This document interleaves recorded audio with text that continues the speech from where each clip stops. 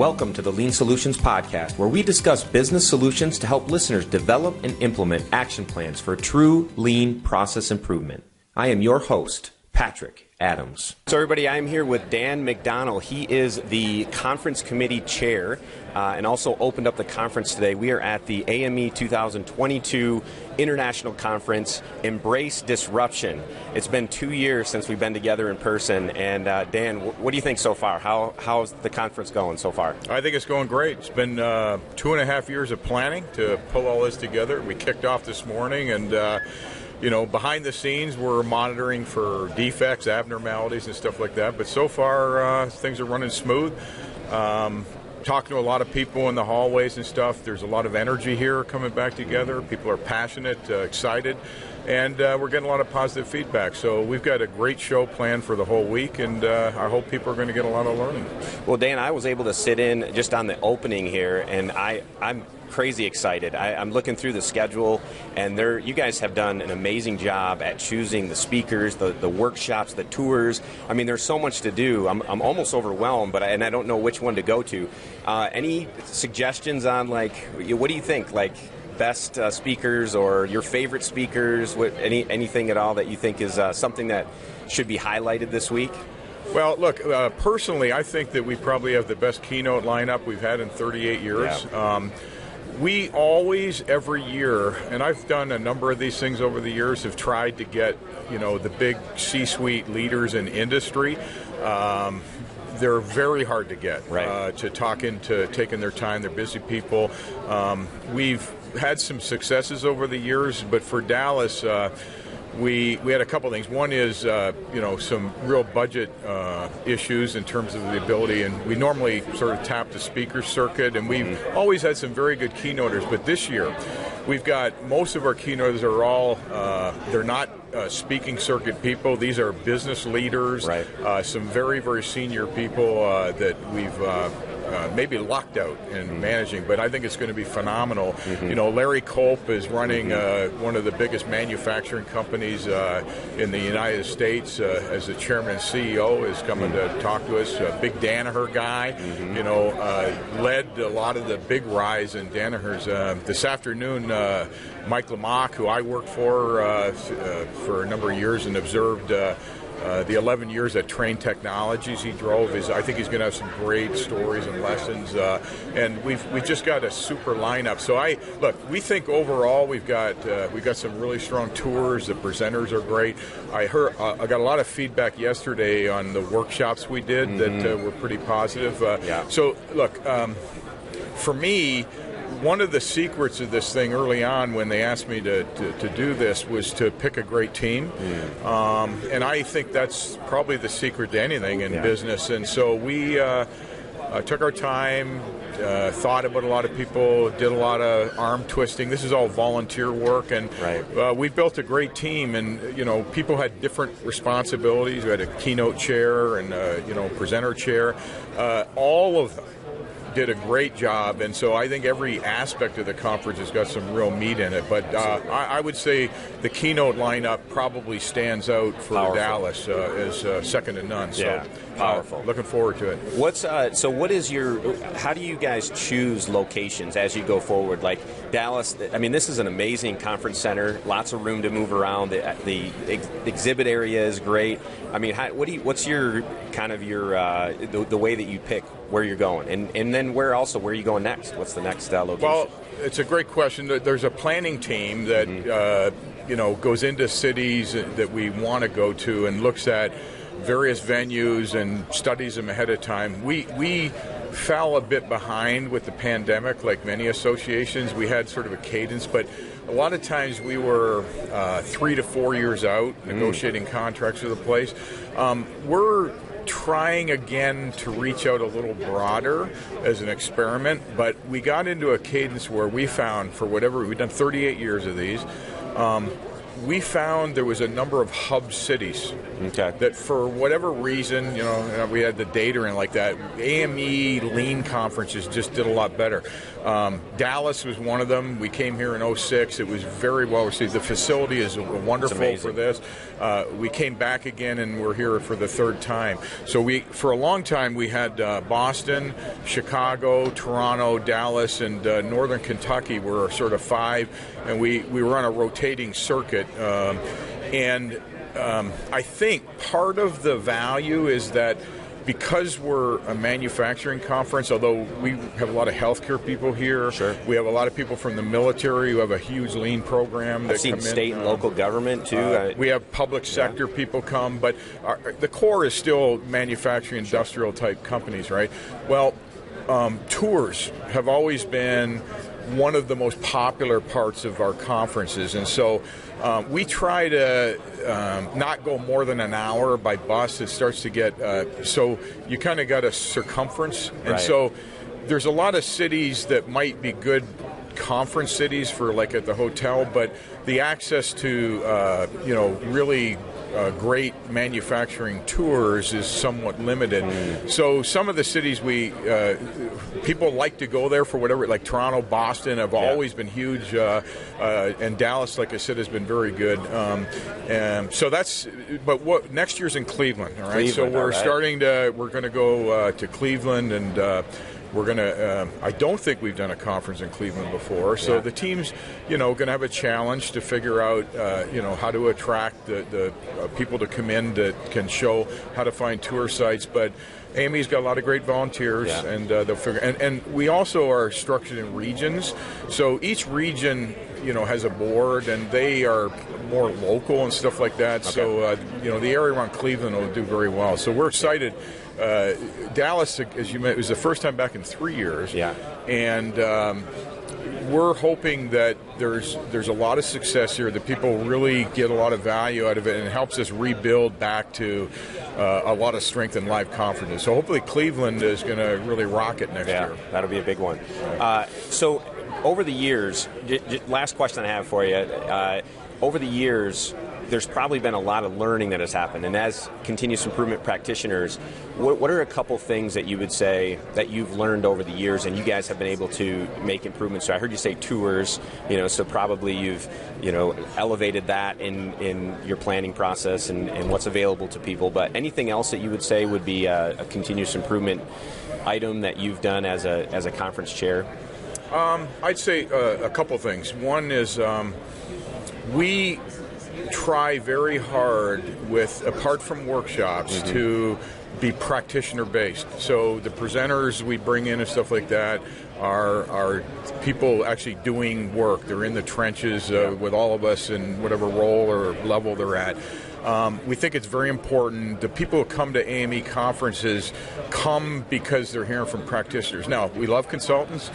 We've got a lot of them as volunteers in AME. We will sometimes have a consultant who's got a great story and lesson to impart, like in a presentation on a key topic. But we insist that if we do that, they have to bring one of their practitioner partners, and it has to be a co-presentation. So the one lesson learned, I think, is a big one, is that practitioner-driven learning and sharing is something the audience responds to, and I think it makes sense. So that's a big part of it. I think it's real life. It's what's actually happening with they're sharing experiences and learnings that they're actually having as they're deploying lean into their organization. So it makes sense why that would be popular. And maybe just one other learning, and we've had we try to practice continuous improvement just like we teach in our day jobs stuff. But we really work hard and we've built some standard work around it with the presenters that come in to help shape how they tell their story, how they do it. So one of it is we want them to tell a story. So we're not big on, this isn't like a technical conference where people are putting up, spreadsheets and stuff like that. We want it to be personal. We want it meaningful. So telling the story is important in the presentations. Secondly, and this is very important, we want the presenters, whoever they are, to talk about the good, the bad, and the ugly. So often when you go to any kind of learning event like this, it presents they rose-colored glasses. Everything's wonderful. Now, all of us, we know the real world doesn't like that, right? We're out in it, and we know even the greatest things don't go smoothly. They're not easy. There's barriers and boundaries. So we work really hard to help. We don't tell the presenters what to present necessarily, but just the thematic parts. Sure. And they're all very receptive to it. So we want them to share, what worked, what didn't work, right. What did you learn, what did you do differently, what would you do differently if you could go back and do it all over again, right? And maybe spare some of the folks in the room the pain that you went through when you were trying to do it. So I think the way we try to coach the presenters in the way that they share their lessons with people is what differentiates AME conferences maybe from some others. And that's, again, another improvement that I think we've done over the years. Yeah, that's amazing. If anyone's interested to get information on AME conference for next year at Cleveland, where would they go? Where would they find that information? So it's still fairly early, but AME.org is, you can get into the main website, and within there they'll have Dallas is still up with lots of stuff, but Cleveland you'll start to see more information as they build the conference and populate it. They'll update the website. So going into the conference part of the AME.org website is probably for now the best way to get information. Perfect. And we'll add that into the show notes. So if anyone's interested, they can go to the show notes, click on that. Again, it'll probably have Dallas up there for now, but eventually the Cleveland stuff will pop up, and then love for you to register there. Perfect. All right, Dan, Perfect. Thanks again. Amazing conference. Thank you. All right. Appreciate it. So I am here talking with Matt Rapp from Bender Inc. He's the head of operations there. Matt, what has been your experience so far of the AME conference? AME's been a great conference. Came in early. We had 2 sessions.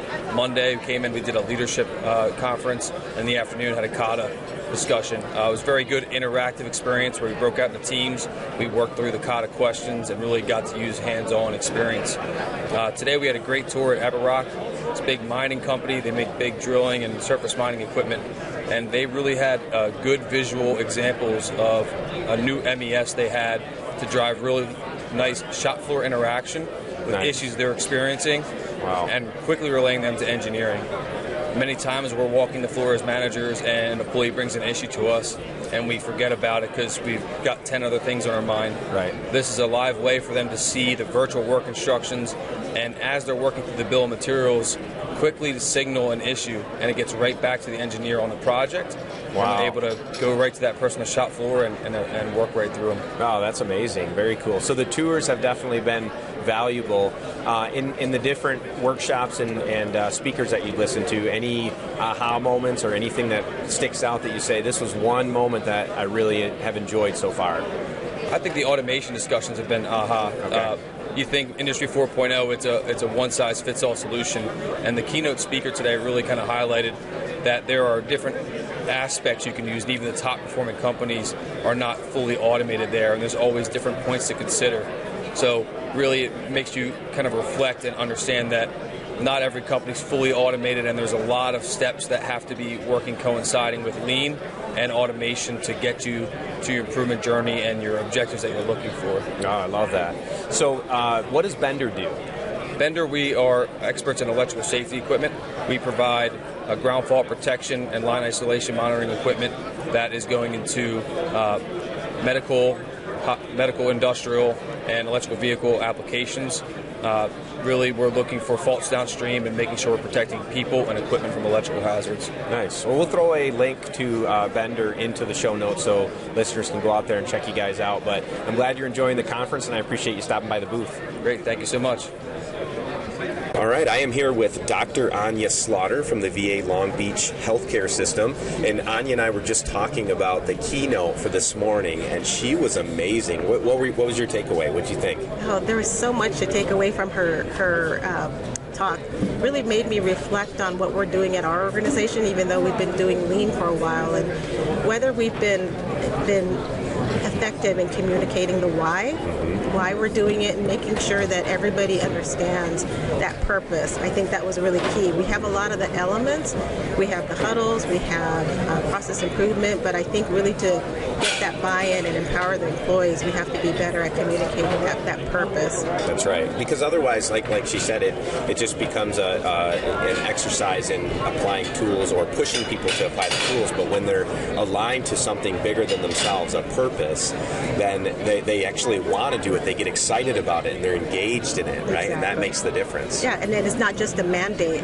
And it also made me reflect on, we have a lot of committees and councils, and we have them report out things, but then we're not consistent with why are we not using A3 report outs for these councils and committees, because they're also improving our work. That's right. So it shouldn't be continuous improvement in this silo and our committee work in this silo. Everything should be aligned. Yeah, and she even talked about how we sometimes as lean practitioners, we suggest that other people do an A3, but are we actually using our own advice and doing A3s for some of the work that we do too? Absolutely, yeah. And it made me think about the last picture that she shot up. It looked like a biomed engineering team working on process improvement, and it looked like a blank A3 on the wall. And I said, that's so smart. Why don't we just have a simple tool on the wall without making it so complicated, saying we have to have somebody from our process improvement team walk them through the A3. Just make it simple, and even if they don't get it 100% right, they're going to get pretty close. That's right, absolutely. So tell me just a little bit about what you do at the VA. So my role at the VA is the High Reliability Organization Officer. So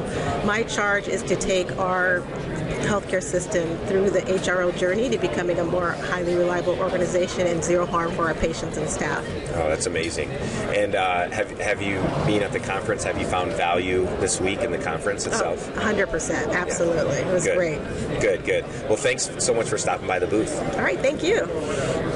I am here with Justin Sturrock from Raymond Corporation. He's the Continuous Improvement Manager. Justin, what's been your experience so far with the AME conference? It's really great. It's so invaluable to come to a conference, be able to network with people, hear their both successes and their challenges, and then just to see the different applications within different industries.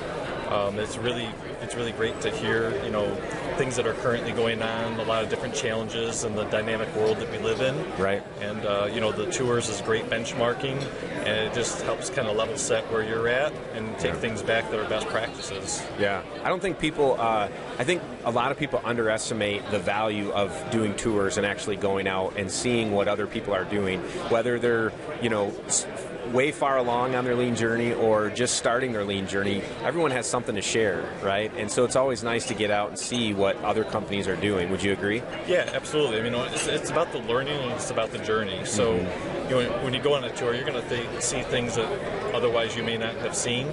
So you can take some of those best practices back to your own place. But to me, the most important thing is what problem were they trying to solve?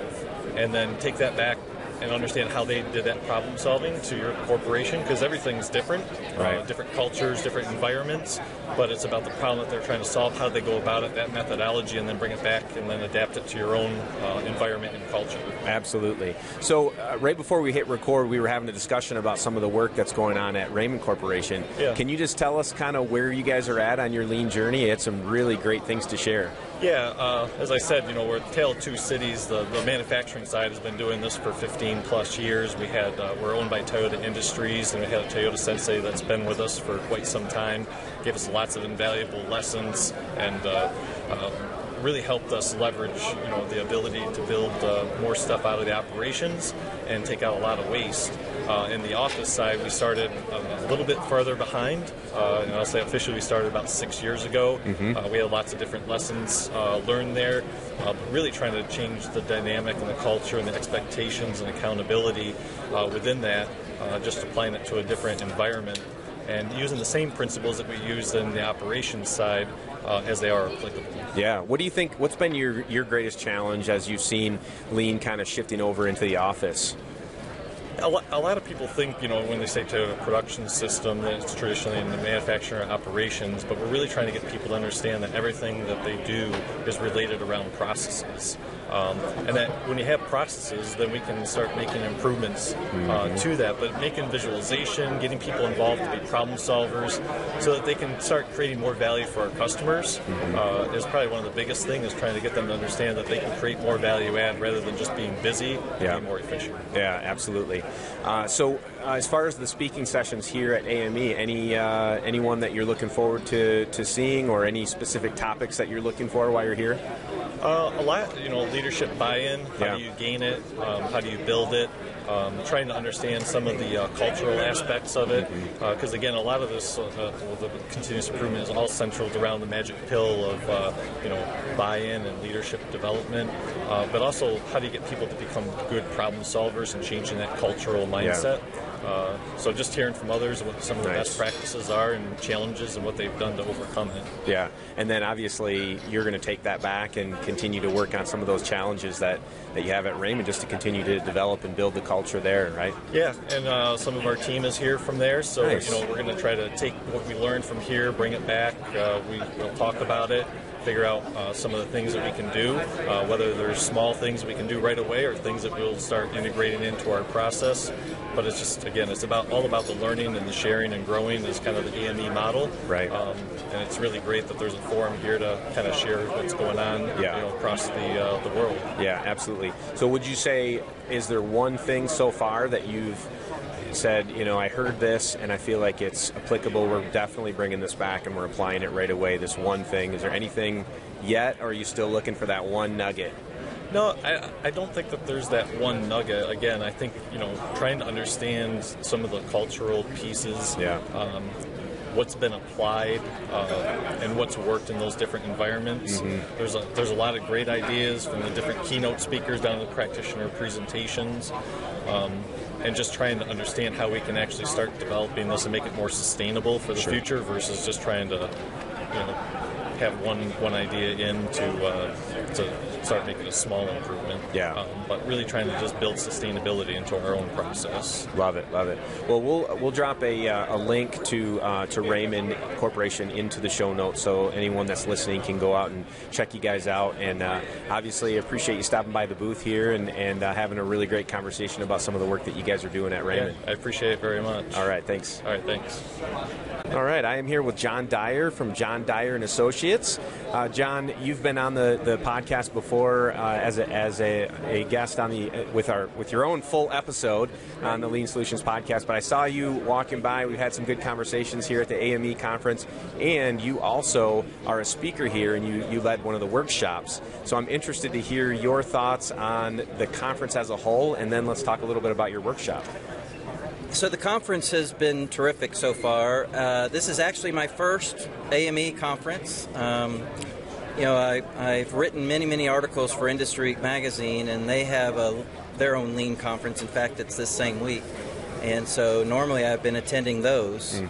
So this is my first AME one, and it's been terrific so far. Yeah. Really enjoyed it. And then the workshop that we did yesterday, it basically follows the same script that's in the book that I published a couple of years ago, or got published a couple of years ago, called The Facade of Excellence. Yes. Defining a New Normal of Leadership. Yes. Amazing book, by the way. Thank you. Yeah, it's starting to get some traction, starting to get some momentum. I'm getting some really good reviews, and I've had several people come up to me and tell me that they've actually used it to open dialogue with their bosses. They actually sit down and go through the story in the book, and they're able to talk about some really tough subjects without any blaming or finger pointing. And so far, I've heard that bosses have been pretty receptive to that. Very nice. So I'm hoping that it's having an impact. Yeah, I think it is. And yesterday for the workshop, you actually led a couple different activities that kind of tied back into some of the topics you talk about in the book, right? Right, absolutely. Most people know I'm a huge Dr. Deming fan, so we started the workshop with the red bead experiment. Oh, love it. Yeah, I actually got to see Dr. Deming do that twice, and the second time I wrote down every word he said. Nice. Because I knew I was going to want to do that in my training. Yes. So we had a good time with that, and then I've actually built an activity that supports some of the key learnings from the book on leadership. In the book I talk about 4 different leadership styles that progress from the crisis leader all the way to the empowerment leader. And so over the years I've developed an activity that really demonstrates the pros and cons of each of those 2 leadership styles. So it's a great activity, and I actually call it the leadership experiment. To kind of pay homage to Dr. Deming with the Red Bead experiment. Very nice. And it's a great activity. Someone volunteers to be a leader. We have 8 volunteer workers. In the first round, the workers are blindfolded. They don't know what's going on, and basically the leader has to tell them what to do, how to do it, when to do it. And they're working on a task that's pretty complex. And what's fascinating is when they complete the task, the audience always erupts in applause. That's first round. Second round is we shift to the empowerment side of the spectrum, where I ask the leader to describe to the workers what they're trying to accomplish. Because they're blindfolded. Right. They don't know anything about what's happening, right?